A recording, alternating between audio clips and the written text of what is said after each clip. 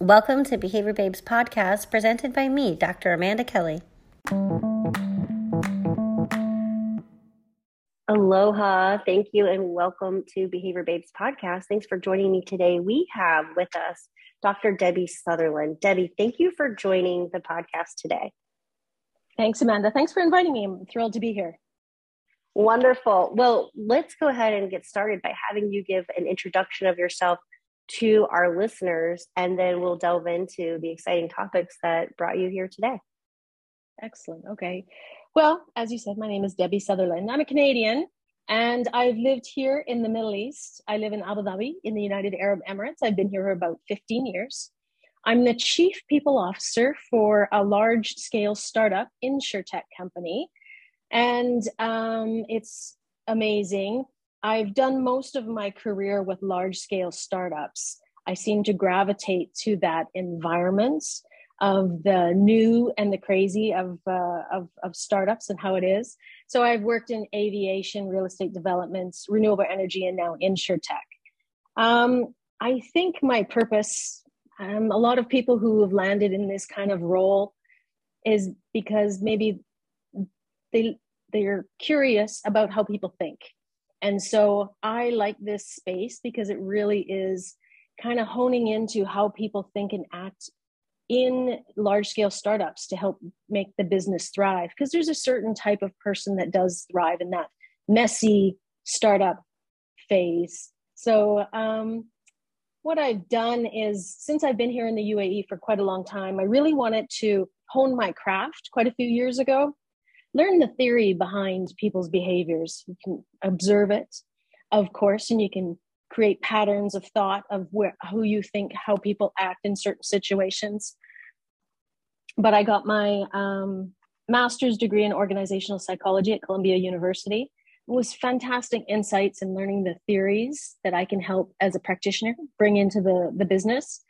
But what I was really curious about is how people think and act during times of ambiguity. Because I did see that some people had thrived in that environment, and ambiguity is not going away. It's really on our nose now, obviously, with everything that we've gone through with COVID, and businesses are not getting any linear or systematic. So I did my doctorate degree, and that was exactly what I did. Research was an exploratory study on executives' mental models and in conditions of deep ambiguity. So how do they think? How do they act? What was their blueprint? What was the commonality with all of these people? Because I really wanted to know. I had no idea of why some people were thriving and some people maybe didn't. And that became the premise of my research. Gosh, that's so incredible. So many things that you said that I want to touch upon. Chief People Officer sounds like a big responsibility, but something that you have diverse experience with. And being in Abu Dhabi, I think when we were first communicating, I had just moved from Hawaii, and to think about those time zone differences and how that would have been so a little bit easier to connect. I think now that I'm in Florida, I have to kind of get my bearings and shift where everything in the world is in relation to me. You mentioned things so quickly, though. You said aviation, renewable energy, and kind of just listed a slew. Could you repeat that, or give us elaborate a little bit on what those diverse areas that you have experience with have been? Sure. I think I'll start when Canada, as a young professional, I was in aviation and I was part of two different airline startups. One more of a charter that was around the world, and the other one was a mainstream Canadian carrier that was started in Calgary, Alberta, WestJet, if I can give a plug to them. So I was there during their startup days. And I could see, it was amazing. I was just a sponge looking and seeing how people operate. One of the things I did notice that most of the arguments that happened in the corporate world were about, I think, I have the vocabulary now to maybe analyze it, but it was miscommunications. either you weren't giving enough information or you didn't, upward or downward across the business, and people got upset because they misinterpreted the information. There was unclear information, no information. And I said, oh my God, if I do a master's degree someday, I'm gonna learn about this a little bit more, because it kind of shocked me of how many arguments and disagreements do happen in this professional world. But then we moved over here to the Middle East, and I started with a renewable energy company, and it was really diverse. We had at least 5 different business models intersecting with dignitaries, scientists, academic research centers from around the world. So I was in charge of organizational kind of development. I was in HR first, but then I went into the strategy team and then working with the multiple stakeholders. It's very interesting. It was dynamic. And then I went for another startup, real estate development, and we were operating in 7 countries, working with other countries on the same business model is just as complex as different business models. And, of course, you have to change things, how you do things, how you understand things, the communication as well. And then now I've landed with a great executive group with InsurTech, and we're here to disrupt the market in the UAE. Ooh. It seems like you're ominous.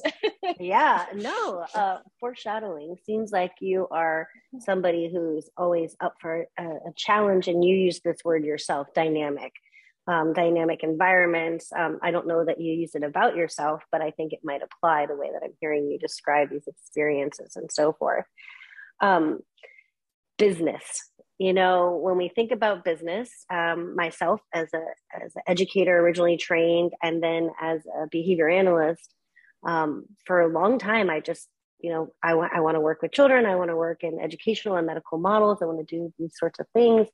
I don't want to be a business owner. And yet multiple times I've been involved in different startups myself and have found maybe I don't want to be the person who stays there. Maybe I do thrive in that chaos, which is super interesting and something I was reflecting on as I was journeying through your book. And so let's talk about this book. Thank you so much for sending me a copy.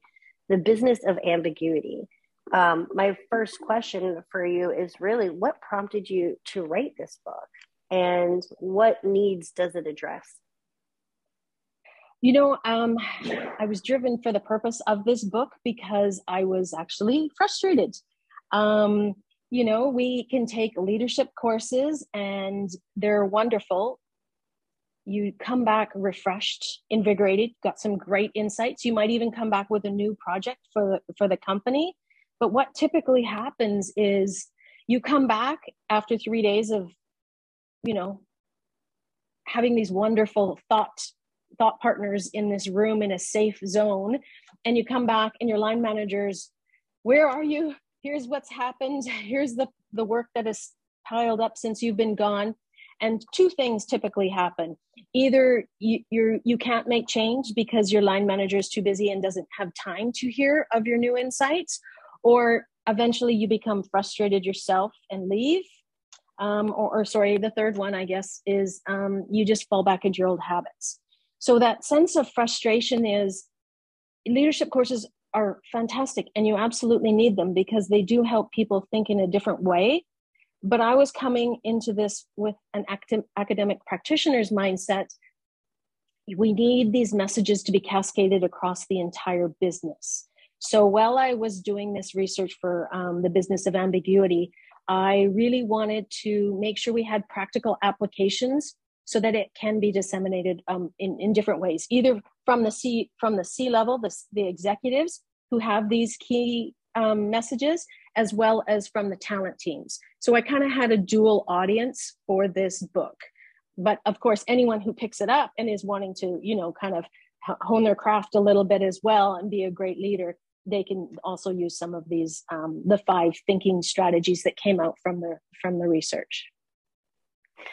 Just looking at the foreword when I first opened the book, I was really impressed to see the different people who had, endorsed or talked about your book. we're talking about the CEOs of banks and airlines and large, different organizations. To me, that immediately drew me in, not because of their titles, but because of the diversity and where they're working and these different businesses, as you've already mentioned, things with aviation, renewable energy, and so forth. It's easy for people to say this doesn't apply to me, or that only applies to education, or that only applies to this. As I was mentioning, like I said, I didn't think I wanted to be a business owner, and many people in the behavior analytic world might have once said that, but that's now just not the reality. So many people have started these organizations and businesses, and we have a lot of the organizational, I think, tools and as behavior analysts, but may not be trained with that mindset. And how do you shift and think about these different things? I think is really important. Debbie, in your book, in the first chapter, I think it was, you had a checklist. And so you were just mentioning being practical. And I felt like I was, one chapter in, and I was already filling things out and reflecting.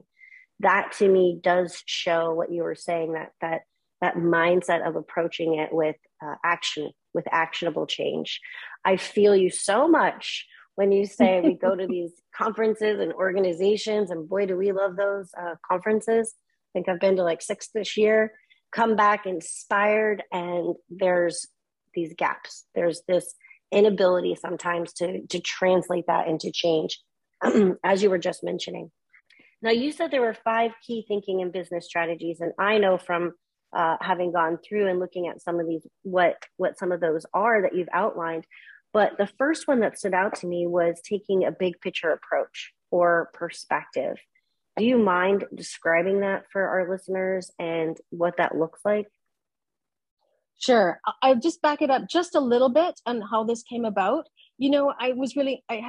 As I mentioned earlier, it was an exploratory study. So I had 3 overarching questions that I wanted to know, really, is what types of beliefs, behaviors, and principles of business executives who work in these conditions of ambiguity, and then what types of experience and events provide that scaffolding in the development of that thinking capacity, and then what relationships, systems, and elements in the environment also help build that ambiguity mindset capacity. So if you're looking at me, if I was on video, it would be like kind of my hands are around my head, like how do I think cognitively, and then what's happening around me, and then wider arms of what's in the environment that can help me. So I had 3 questions along that aspect, but you're absolutely right.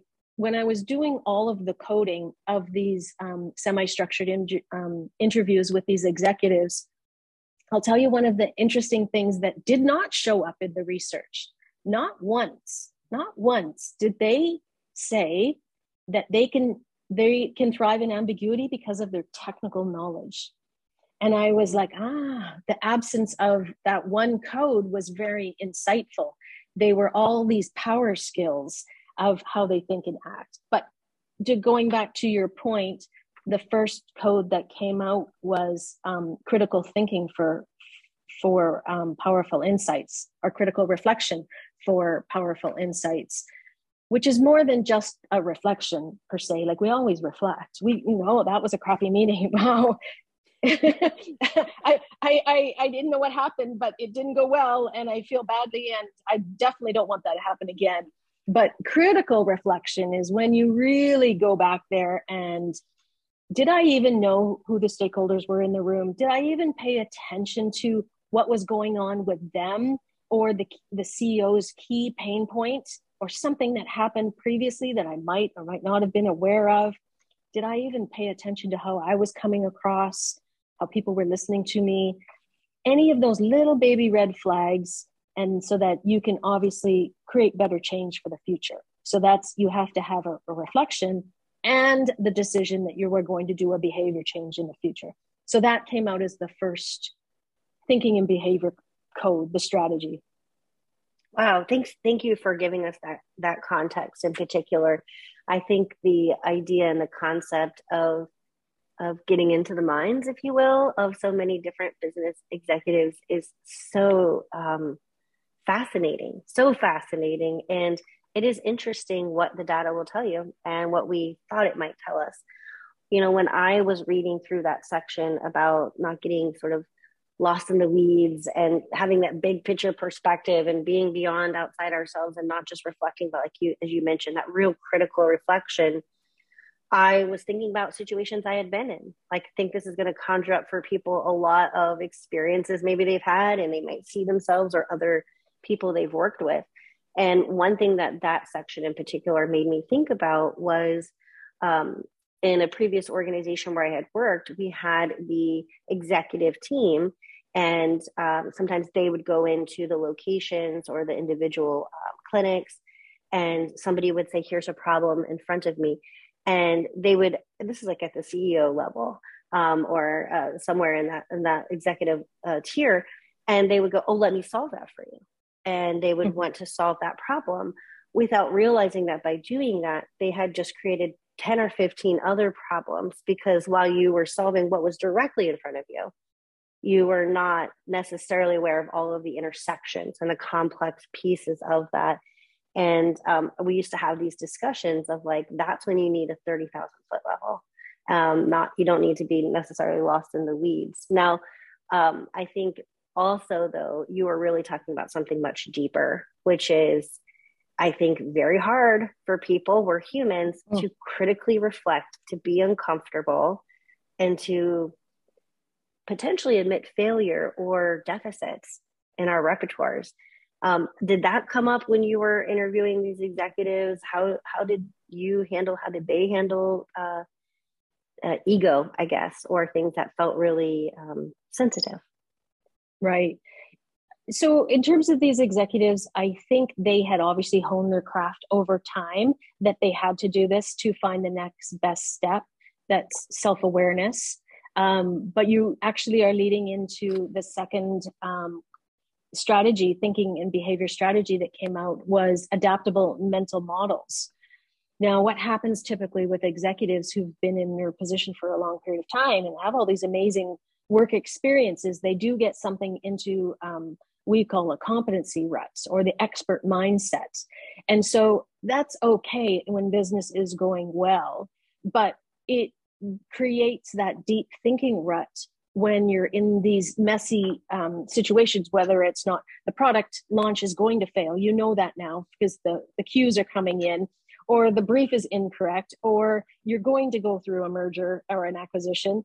So you have to be able to seek other people's perspectives, because this is a unique situation. So your expert mindset might get you through it fast, but it might not be the right direction. And that's the paradox of businesses as well, is we tend to make decisions very, very fast. Like you were talking about, you've created 4 more systemic issues, but you don't know that yet, because there's a time and a space before that cause and effect happens. So really bringing in that foundation of systems thinking is helpful, because your business is always shifting and focusing on different elements. And that's why you need that wide angle lens to tap into it and other people's perspectives, because you don't always know what's going on in your business. Behaviors change. You show up to work every day differently. So do I. We don't always know what's going on in our brains, let alone in our business. Exactly. That's what I was just thinking. And I was like, oh, these adaptable models. Being adaptable is certainly a skill. And it's so important to hear that, the people who you were interviewing and working with, like, they were successful. They had honed in on these things. And yet there were times in their careers where they're going to be unsuccessful, but they had already encountered that. Right. So it's a lot of that awareness and that reflection. Go ahead. I was just going to say, in a couple of my presentations, I ask the teams, and I'm like, who has ever been called stubborn? And then some people will sheepishly put up their hand and say, my wife or my spouse or somebody has called me stubborn, or maybe not me, but definitely I know a few people, right? And being stubborn is okay in a sense, because you have a point of view, and it's a strong point of view based on something, right? Your experiences, or the data that you have, the information that you have. But it's only when there's an overwhelming sense of data that's contrary to your point of view, that's when you're in that stubborn zone where it becomes a barrier. Executives fall into this all the time. And I'm assuming we all do. And that's why you got to continually hone to ask people for perspectives of what's going on, so that you can get outside of your own mindset or your own way of doing things. Yeah, the own way in which we approach things. I've read once, or it's great folklore, I'm not sure, but the best way to get meaningful feedback is to seek it out. And especially, I think, when you are in a superior role, or you are somebody's boss, or you're an executive, people might be a little bit more hesitant to provide that feedback. But when you create the space, and my experience has been when I create a space where people feel safe to share it, but also I'm asking for it, I get a lot of feedback. And interesting. Yeah. Yeah. And then I have information that I can hopefully do something with. And sometimes that's, one strategy, but I don't certainly assume that it's enough on its own. We've talked about creating awareness, reflecting, these pieces here. I think there's a lot of discomfort with that. And you had, I think, mentioned it's about developing comfort in the unknown. And that's the place where people feel the least amount of comfort. So how do we do that? How do we do that? How do we develop that comfort? Well, okay. No, I guess noticing that you're in it, right? Oh my God, I don't have enough information. The report is due to the executive tomorrow. I don't have enough information. You said you lived in Hawaii for 7 years, and then you moved to a new state. That's uncomfortable, right? Some people love doing that, but even if you've done it multiple times, it's still kind of a zone where it's a new country or new state. But what we've found out is that you get better at understanding the uncomfortable space that you're in, and you're able to kind of in that Zen like going, I don't have enough information here. I know I need to move forward, but I'm still going to ask as many opinions and perspectives as I can and tap into my stakeholders. So I have at least a well-defined plan moving forward that I can pivot, which sounds so logical to do, but it's very hard when you're in that messy state, because what I have found out through the research is that we tend to get narrow in our thinking, and we tend to move fast through that uncertainty because we just want to get out of it. So we just make any decision. So just taking that deliberate pause, that's what I call it in the book, is just taking that deliberate pause and being able to scan your spheres of insights, as I call them, so that you can just take the time and know where your next better step will be. That's so comforting to hear you say that the first step is just to acknowledge this, because I think that's in my repertoire. I think that's in many people's repertoires, is being like, whoa, this doesn't feel solid, familiar, firm, clear. And yes, you're right. I love adventure. I love moving. Prior to living in Hawaii, I was living in Boston. So I'm kind of like a ping pong, I can just go wherever. But there's always that period of adjustment. There's always this, okay, I don't know anybody in this area per se, or now we've got to refurnish our house or whatever. We don't ship things necessarily across the world unless they're very valuable.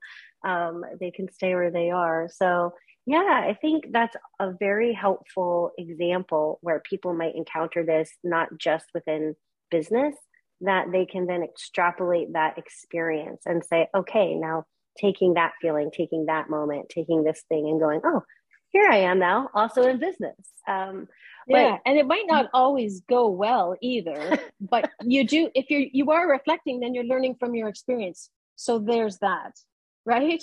Yeah. So the first step is just acknowledging we're uncomfortable. And then the last step is just realizing like it might not even work out, but it's information. And that information can help us, as you mentioned, pivot, right?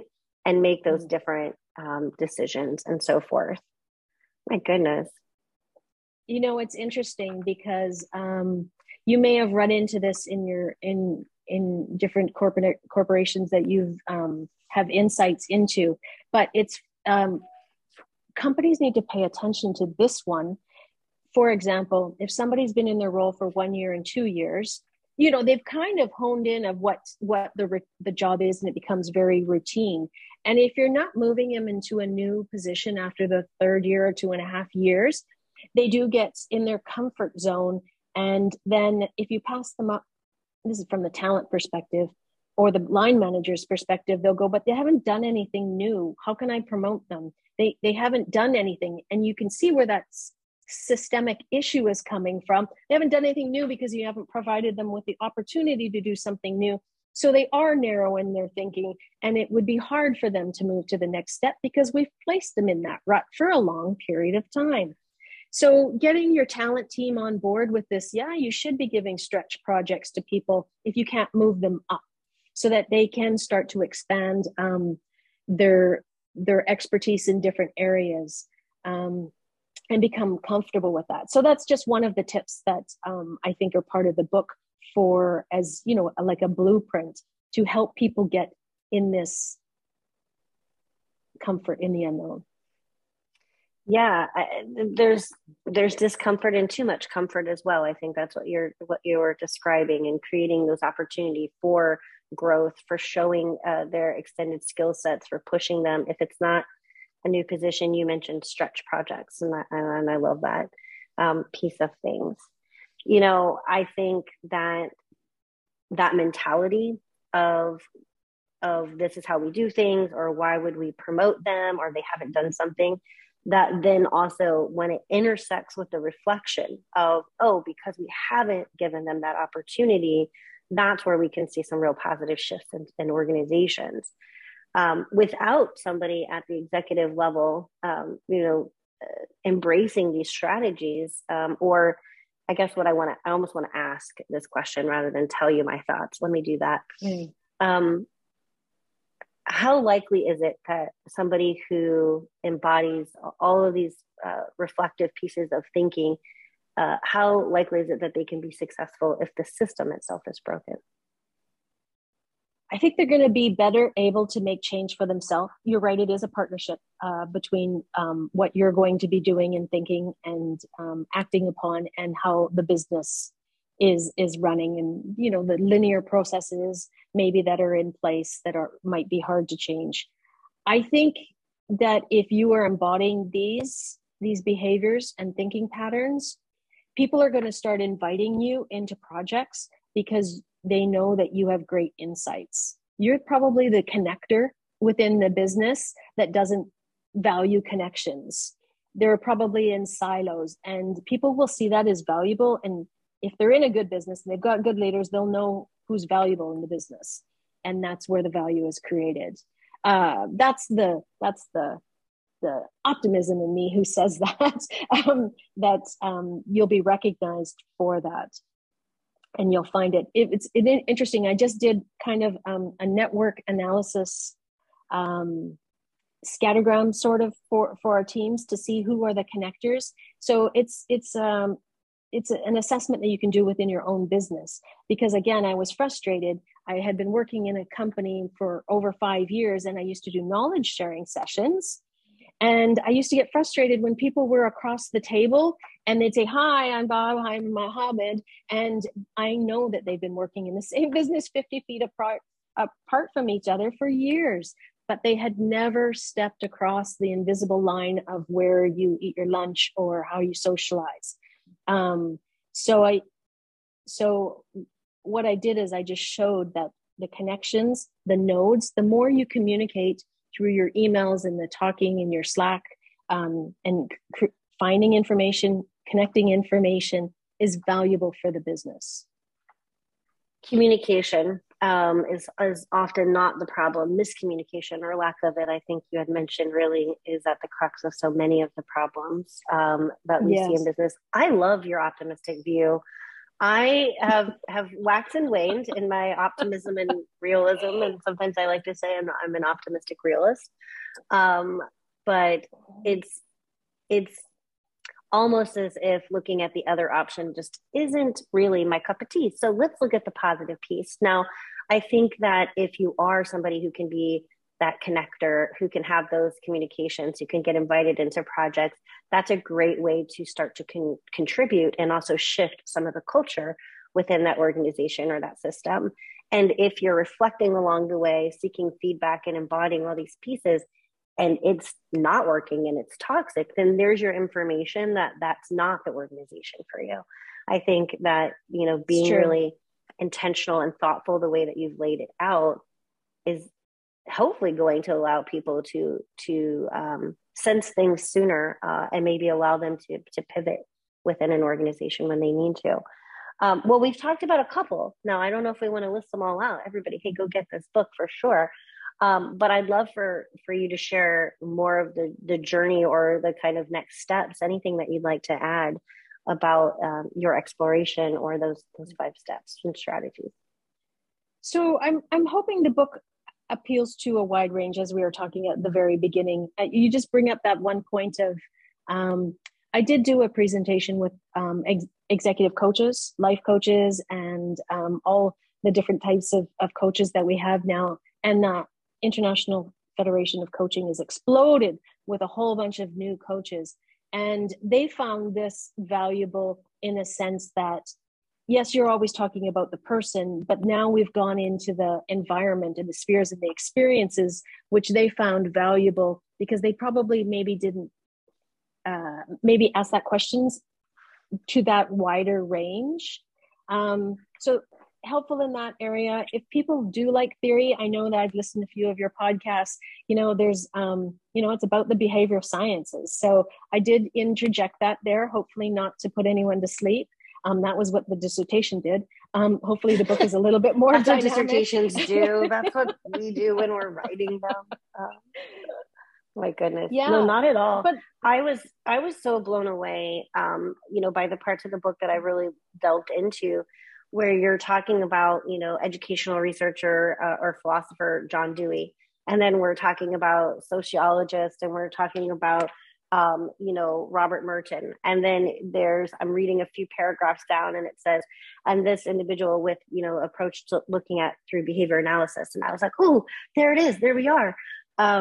And what is, I think, so wonderful about, one, you have an incredible style of writing. To me, it's similar to our conversation. It feels very much with ease. And that's what attracted me to kind of keep like, okay, what else? What else do I need to learn and know and do?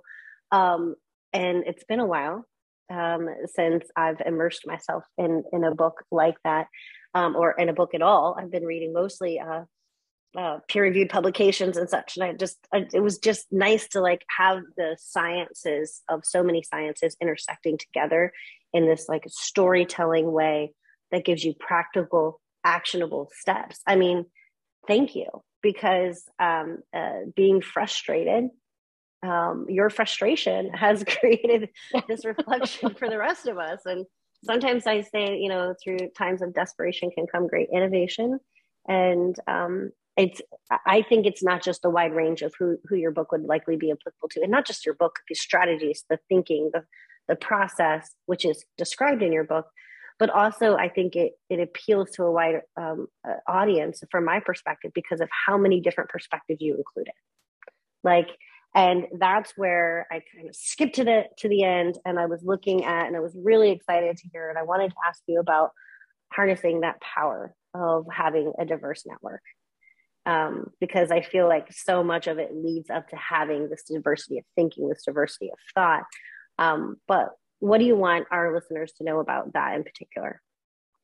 So, I guess you just need to be, if I could put it down to just a couple phrases, is you need to be curious.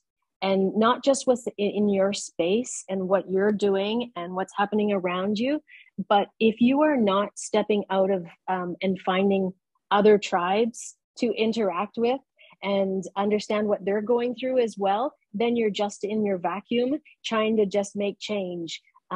So for people, and it's not just corporate that we're talking about too, like, your social network effect. I know I learn more if I've gone with a running group, or I listened to a different type of podcast than I normally do. And then I have greater insights next time I'm going to a dinner party. And, so that's what the harness of strategic power for the diverse network is. It's well known now that having different nationalities within your business helps the business, because you're able to innovate and tap into those different insights and values from different backgrounds and perspectives.